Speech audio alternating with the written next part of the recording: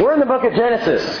Now, we have been studying through, and we've been in the life of Joseph. And in Joseph's life, we saw in verse 42, if you've been following along, that Joseph's brothers are sent by their father to Egypt because the famine was so bad in the promised land in Canaan. So they head down there to Egypt to find if they can buy some food, and they run right into the prime minister, the second in command over all of Egypt, our man Joseph. And when they get there and they have this experience, they don't know that it's him. They don't recognize him. And Joseph is playing it real smart. He has an interpreter there. Even though Joseph understands Hebrew, he's got an interpreter speaking Egyptian so that they think he doesn't understand them. And he's listening in on what they're saying, and he realizes that his father, Jacob, is still alive. And that his youngest brother, Benjamin, is still alive. And Joseph wants to see them. And a lot happens in chapter 42, but the interesting thing is what happens as they leave Egypt, for Joseph doesn't want them to leave and not return. So he tells them, you're spies. You guys are spies. You've come to spy out the land, which is kind of funny because they're this little Hebrew clan from over in the Promised Land, and he's second to Pharaoh over all of Egypt. But he calls them spies.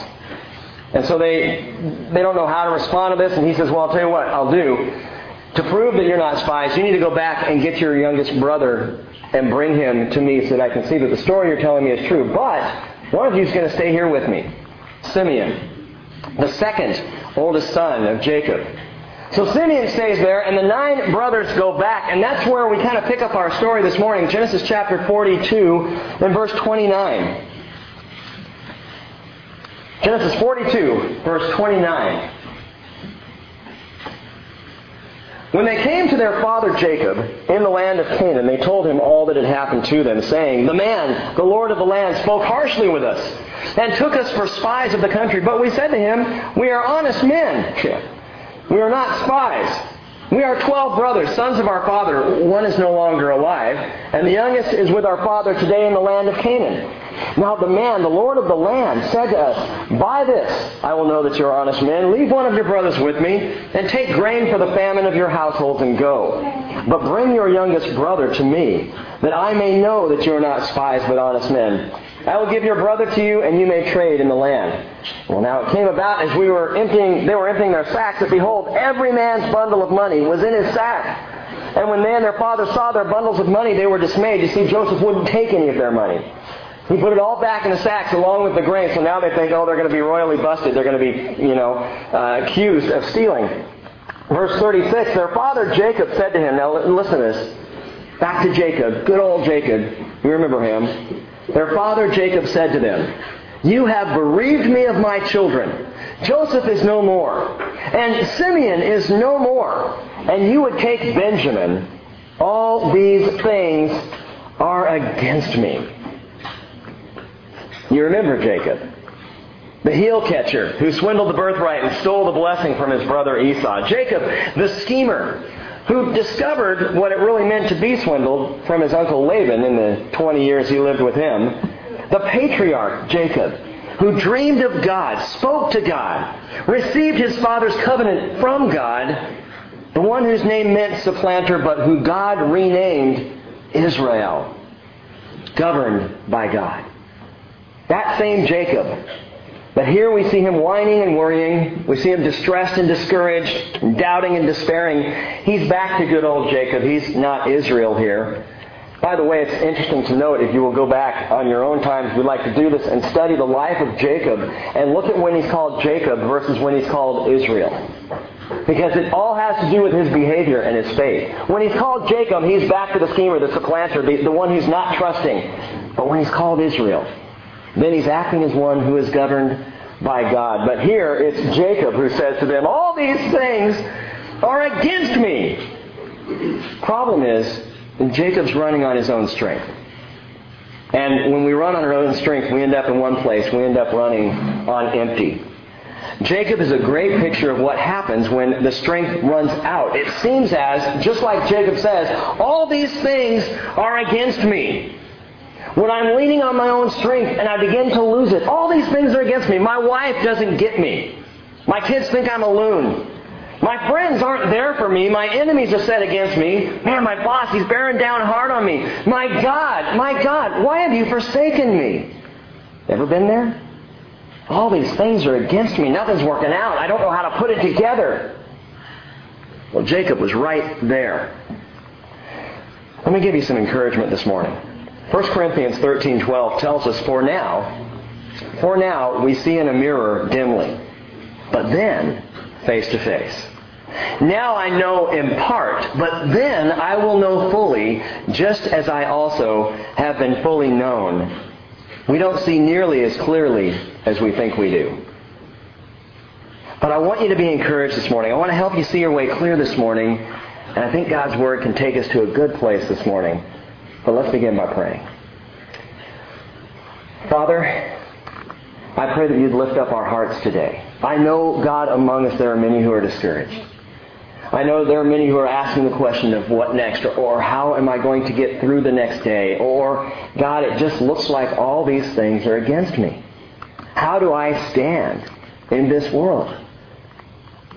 We need some comfort and some peace in that area, Father, and I pray that you would bring it this morning. We ask, Holy Spirit, as we do every time we open your Word, please be our teacher. Come in here and as we praise you, inhabit the praise of your saints, Father. Inhabit this place, abide with us, and now teach us, Lord, of your Word, so that we can walk out of here encouraged with our heads up, seeing a little more clearly than we do right now. I pray in Jesus' name. Amen. There are all kinds of things that we take at face value that aren't really true. Cheryl says that I eat like a bird. And anyone who knows me knows that I don't eat like big meals at once. I eat a little bit all the time. She says, I eat like a bird. She'd like me to eat more. The truth is, birds, and you may not have known this, but birds eat half their body weight in food every day. Which means I'd have to be consuming about 90 pounds of food a day to be eating like a bird. You may have heard that people only use 4 to 6% of their brain mass. That people like Albert Einstein, he used 10%. That's not true. That's not true. It's a myth. Everybody uses 100% of their brain, some people more efficiently than others. We're also told that ostriches, and these are just a few trivia things for you, ostriches bury their heads in the sand when they're afraid. Not true. Not true. An ostrich is actually a picture of someone who is alert and aware, because what an ostrich is doing when their head goes down is putting their ear to the ground so they can hear what's coming. So again, it's not true. We don't see nearly as clearly as we think we do. Or here's one. They say lightning never strikes twice in the same place. Not true. The World Trade Center towers, when they stood, used to get struck by lightning multiple times a year. Same place. And there's a guy, a Wyoming park ranger, dubbed the human lightning rod, who's been struck by lightning 7 times.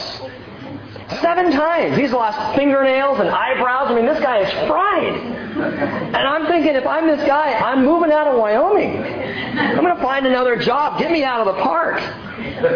Well, we don't see nearly as clearly as we think we do.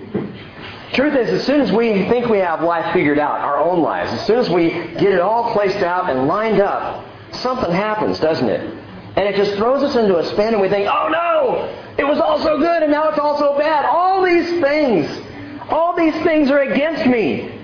How am I going to get through? Jacob cries that very thing. All these things are against me. Well, the Bible teaches otherwise. The Bible says we know that God causes all things to work together for those who love Him, who are called according to His purpose. That's Romans 8:28. You've heard the verse in your life, probably many times.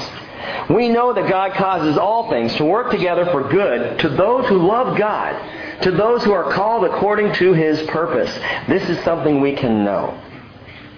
Circumstances of our lives we can't know. The future we can't know. Tomorrow we cannot know. But we can know this, beyond the shadow of a doubt, that all things work together for good to those who love God, who are called according to His purpose.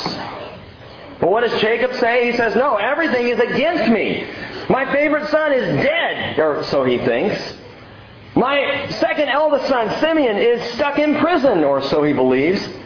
His youngest son, Benjamin, is now on the block, or so he fears. The famine is going to do us all in. All these things are against me. And from Jacob's perspective, everything looks bad.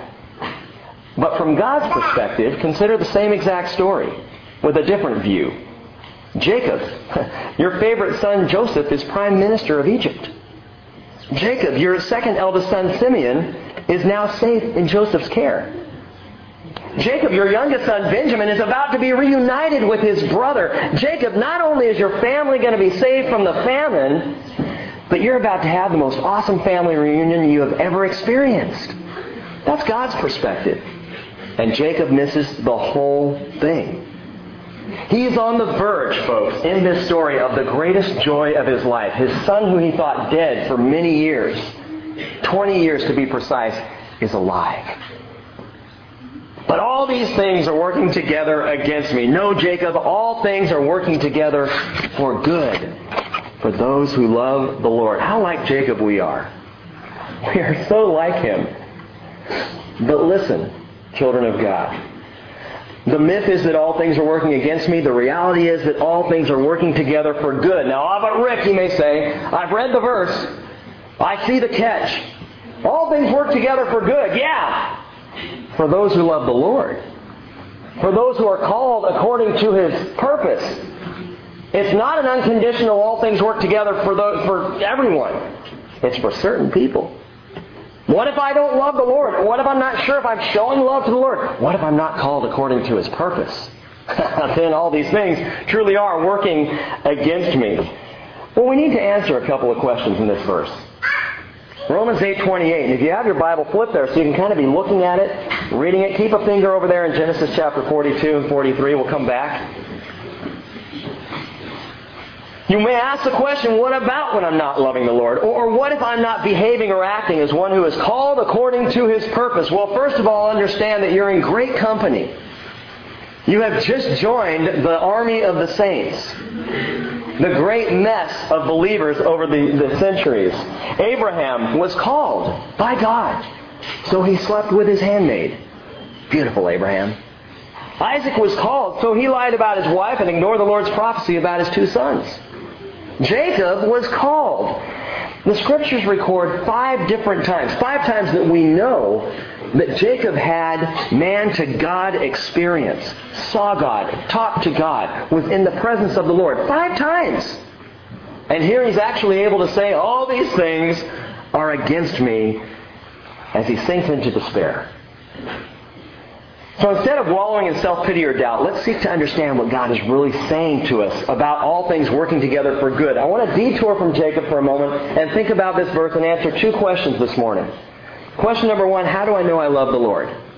Simple as that. How do I know? And number 2, how do I know I've been called according to His purpose? Now, in the first question, you might say, well, I know I love the Lord because I feel it in my heart. Do you? Always? Do you always feel love? Remember, love is not a feeling. Love is not an emotion. It's a decision we make. You don't always love those people closest to you, do you? Think about your family. Do you always love them? Or are there times when you look at them and go, just as soon you weren't here right now? Do you always love the Lord? Oh, yes, I always love the Lord. Yeah, I'm sure you do. In worship, man, when the songs are good, I just love the Lord. And what about when your life is tanking? Ever shake your fist at the sky? Ever just say, Lord, I'm a little angry with you right now. Things are not working out the way you told me they would. Well, maybe you're not like that, but you need to understand that loving the Lord is much more than a feeling. It is an action. Listen to this. Here's how John tells us we know we love the Lord. 1 John chapter 3, verse 14. John says, we know that we have passed out of death into life because we love the brethren. Let me read that again. Listen. We know that we have passed out of death into life because we love the brethren. He who does not love abides in death. There's a litmus test here for knowing how much you love the Lord, and it is directly related to how much you love His people. My love for the Lord has that direct connection. You can see someone's love for the Lord, not just in how they worship, not in how they show up, not in how much Bible study they do. You see someone's true love for Jesus in the love they have for other people. Because that love relationship I have with the Father changes my perspective, and I begin to look at people the way He begins to look at people. How do you feel about people? Cheryl and I, when we were younger, used to say we were having misanthropic days. Learned that word in college. Misanthropy, hatred of mankind. And there were days when I was misanthropic. Just look around and just go. Be walking in a mall and go, they're just so weird. Everybody but me. How do you feel about God's people? Do you love them? Do you love them? 1 John 4:20. If someone says, I love God, and hates his brother, he is a liar. For the one who does not love his brother whom he has seen cannot love God whom he has not seen. And this commandment we have from him, that the one who loves God should love his brother also. Now that word brother is not just talking about a sibling. It's often used for that in Scripture. There's another word used for brother as well. But the word in 1 John 4:20 and 21 is adelphos. Adelphos literally means from the womb. One who comes from the same womb that you came from. So you might say, okay, a brother or sister. Well, there's more to it than that. John is speaking about Christians here. He's making it clear that Christians share a common womb. That we were all birthed by the Spirit of God into new life. And when you've been birthed into new life by God's Spirit, and another person has been birthed into new life by God's Spirit, guess what? Adelphos. You're from the same womb. Your brother, your sister, your sibling with that person. And John says, hey, you can't say you love God and hate someone who is from the same womb. You can't say, God, I love you, but hate another Christian brother or sister. Can't do it. It's impossible. You're a liar if you say that. And this commandment we have from him, that the one who loves God should love his brother also. And we cannot walk in new life without love for our siblings. Jesus said in John 14:15, if you love me, you will keep my commandments. What commandments? The commandment he hones in on in that same passage of John 14:15 and 16. He says it in John 15:12, this is my commandment, that you love one another just as I have loved you. And let me tell you something about the British Christian Fellowship. The fellowship part is key. As we go forward in the knowledge and love of the Lord, in Bible study, in really getting into His Word, as we develop worship, as we begin to pop up and develop new ministries together, understand that we have got to be a people who continue to work at loving each other, and it is work. It is work, isn't it? I mean, in your family life, there are days it's work. With your friends, your true friends are those who will work with you at the relationship, even when it's hard. And if you love God, you are going to love your brothers and your sisters. And the Bible says God will cause all things to work together for those who love the Lord. Yeah, but what about that other part? What about those who are called according to His purpose? How do I know I've been called? And how do I know I've been called according to His purpose? Well, what if I become a believer, a Christian, I've given my life to God, but now I'm kind of wandering over here, I'm not really following His purpose. Then things aren't going to work out for me, right? Listen to this. And this is important. Romans 8:28, when broken down in its original language, does not say for those who are called according to His purpose. What it says is for those who are the called according to His purpose. What's the big deal? Folks, the difference is that Paul is not talking about what you've done. He's talking about what God has done. And the word "the" there makes all the difference. Listen to it. God works all things together for good for those who love the Lord, who are called according to His purpose. Well, that indicates as long as I'm called according to His purpose, I'm loved. But it doesn't say that. It says for the called. For those people who are the called. Paul would use this phrase. He's used it many times in his letters. The called. Those who are the called. All right? Well, I want you guys to get your heads around an entire passage here. Try and embrace this if you can. Flip to Ephesians chapter 1. And let Paul describe the called and who they are, what they look like. Ephesians chapter 1. Now, I don't normally do this. I'm going to read you the whole chapter. And I want you to follow along in your Bibles and look at it. And circle things and underline things that jump out at you. And just listen to Paul. In the first century church, much of what happened in their worship times is just reading the letters, reading the Scriptures. All these things are working together against her right now. Ephesians chapter 1. Check this out. Verse 1. Paul, an apostle of Jesus Christ, by the will of God, to the saints who are in Ephesus and who are faithful to Christ Jesus. Now just let the word soak in. Grace to you, and peace from God our Father and the Lord Jesus Christ. Blessed be the God and Father of our Lord Jesus Christ, who has blessed us with every spiritual blessing in the heavenly places in Christ, just as He chose us. He chose us in Him before the foundation of the world, that we would be holy and blameless before Him.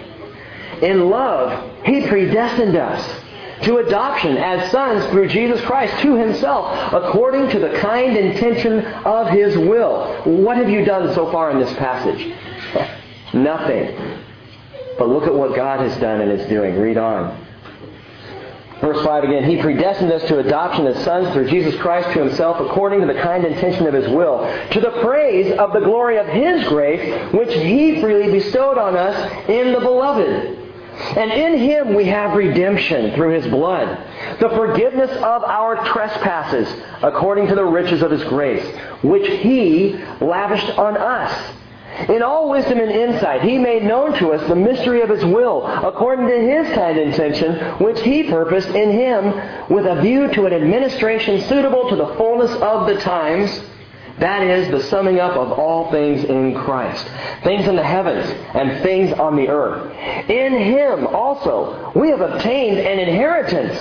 Did we earn the inheritance? No, we obtained it in Him, having been predestined according to His purpose, who works all things after the counsel of His will, to the end that we who were the first to hope in Christ would be to the praise of His glory. Now watch this. Paul's going to shift. The first 12 verses, and this is personal thinking here. I believe this. I think Paul is talking about Israel in the first 12 verses.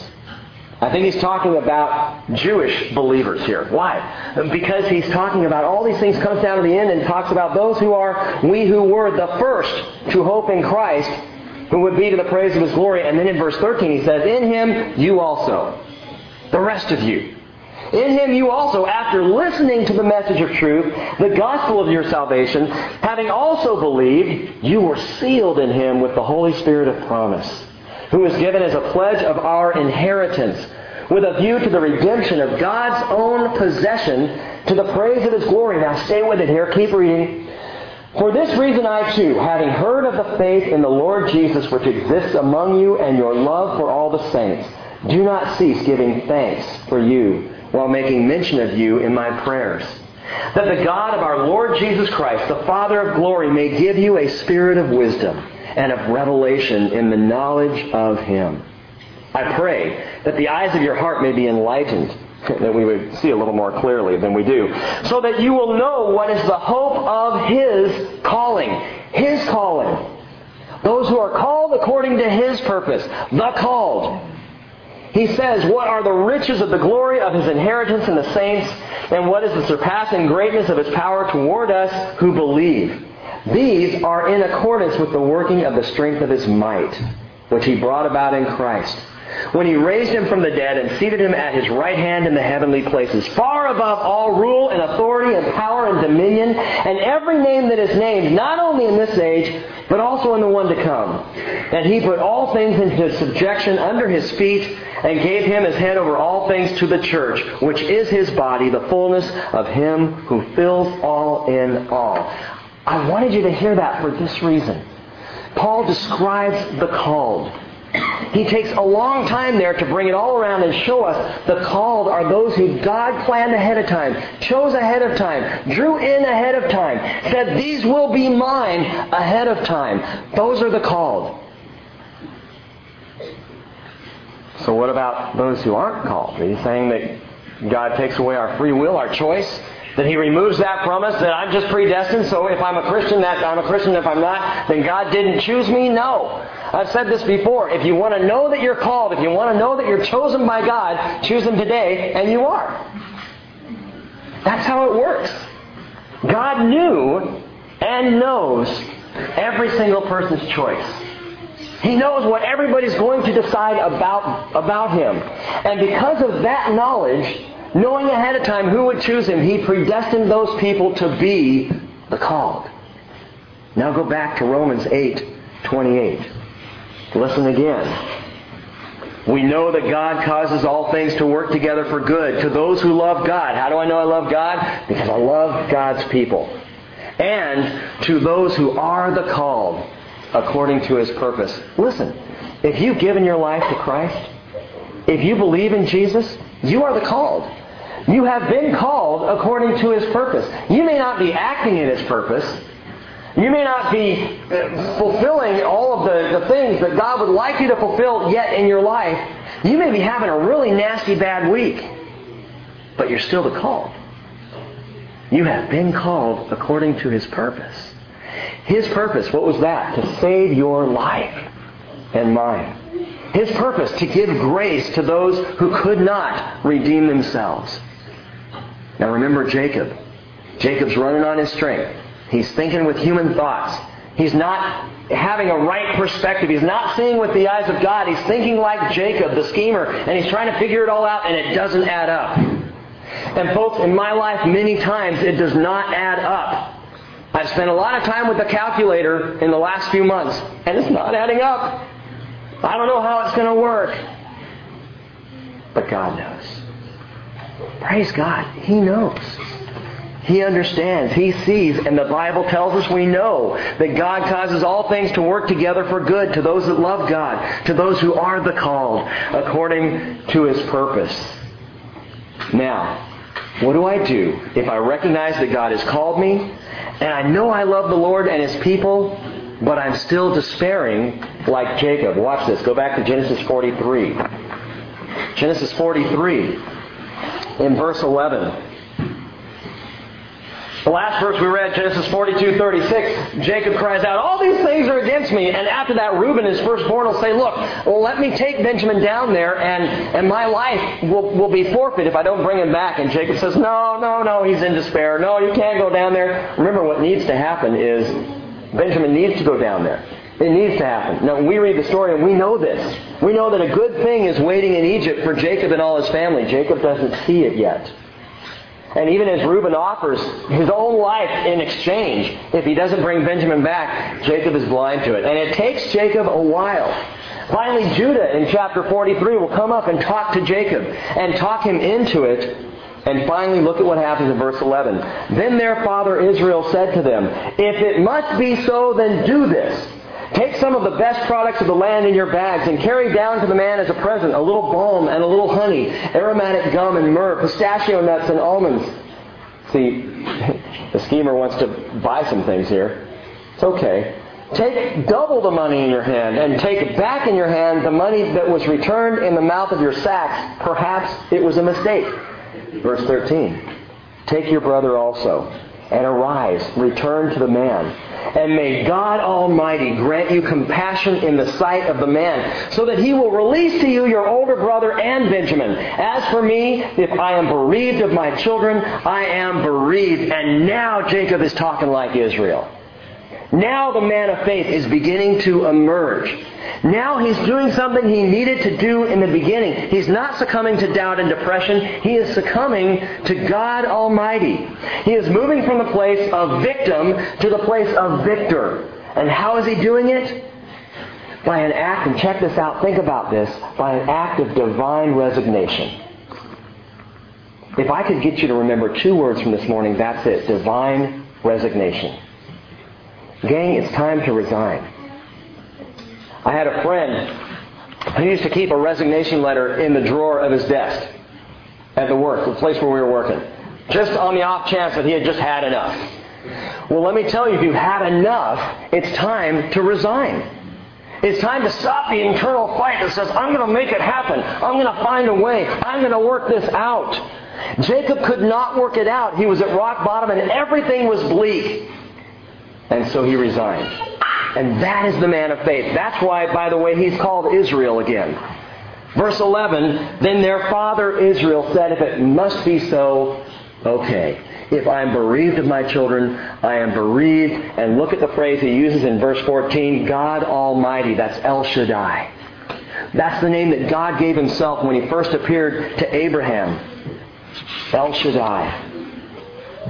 Job chapter 1 verse 21, Job shows us an act of divine resignation. He says, naked I came from my mother's womb, and naked I shall return there. The Lord gave, and the Lord has taken away. Blessed be the name of the Lord. Now, when we were staying at Jeff and Penelope D'Angelo's house a few months back, anytime that Jeff found himself getting stressed out or frustrated, he would just start singing that song. Blessed be the name of the Lord. And he would go around the house singing that. I love that. Because that's exactly what we need to do. My life is in the tank. Everything's going wrong. Oh, it's horrible. All these things are against me. Blessed be the name of the Lord. Yeah. That's the time to believe. Divine resignation. Giving it up. Giving in. Saying, I can't handle this. It's right where Jacob was. And Israel emerges. And he speaks to his sons. And he gives up. Now you're talking, Israel. Now you're resigned to the Father. Now you're speaking as a man of faith. And family, when you're at your wit's end, when you're despairing of things you cannot see, which is pretty much everything from a minute from now on, when you are unsure and worried and it's got you in its grip, resign. Resign. I am no longer in charge of my life. I give it up. God, take over. Maybe this morning you just need to give up. Well, folks, as we've read, you can know for sure that that God is working out His perfect, inerrant, infallible will in your life. That God is causing, one more time, all things to work together for good to those who love God and to those who are the called, according to His purpose.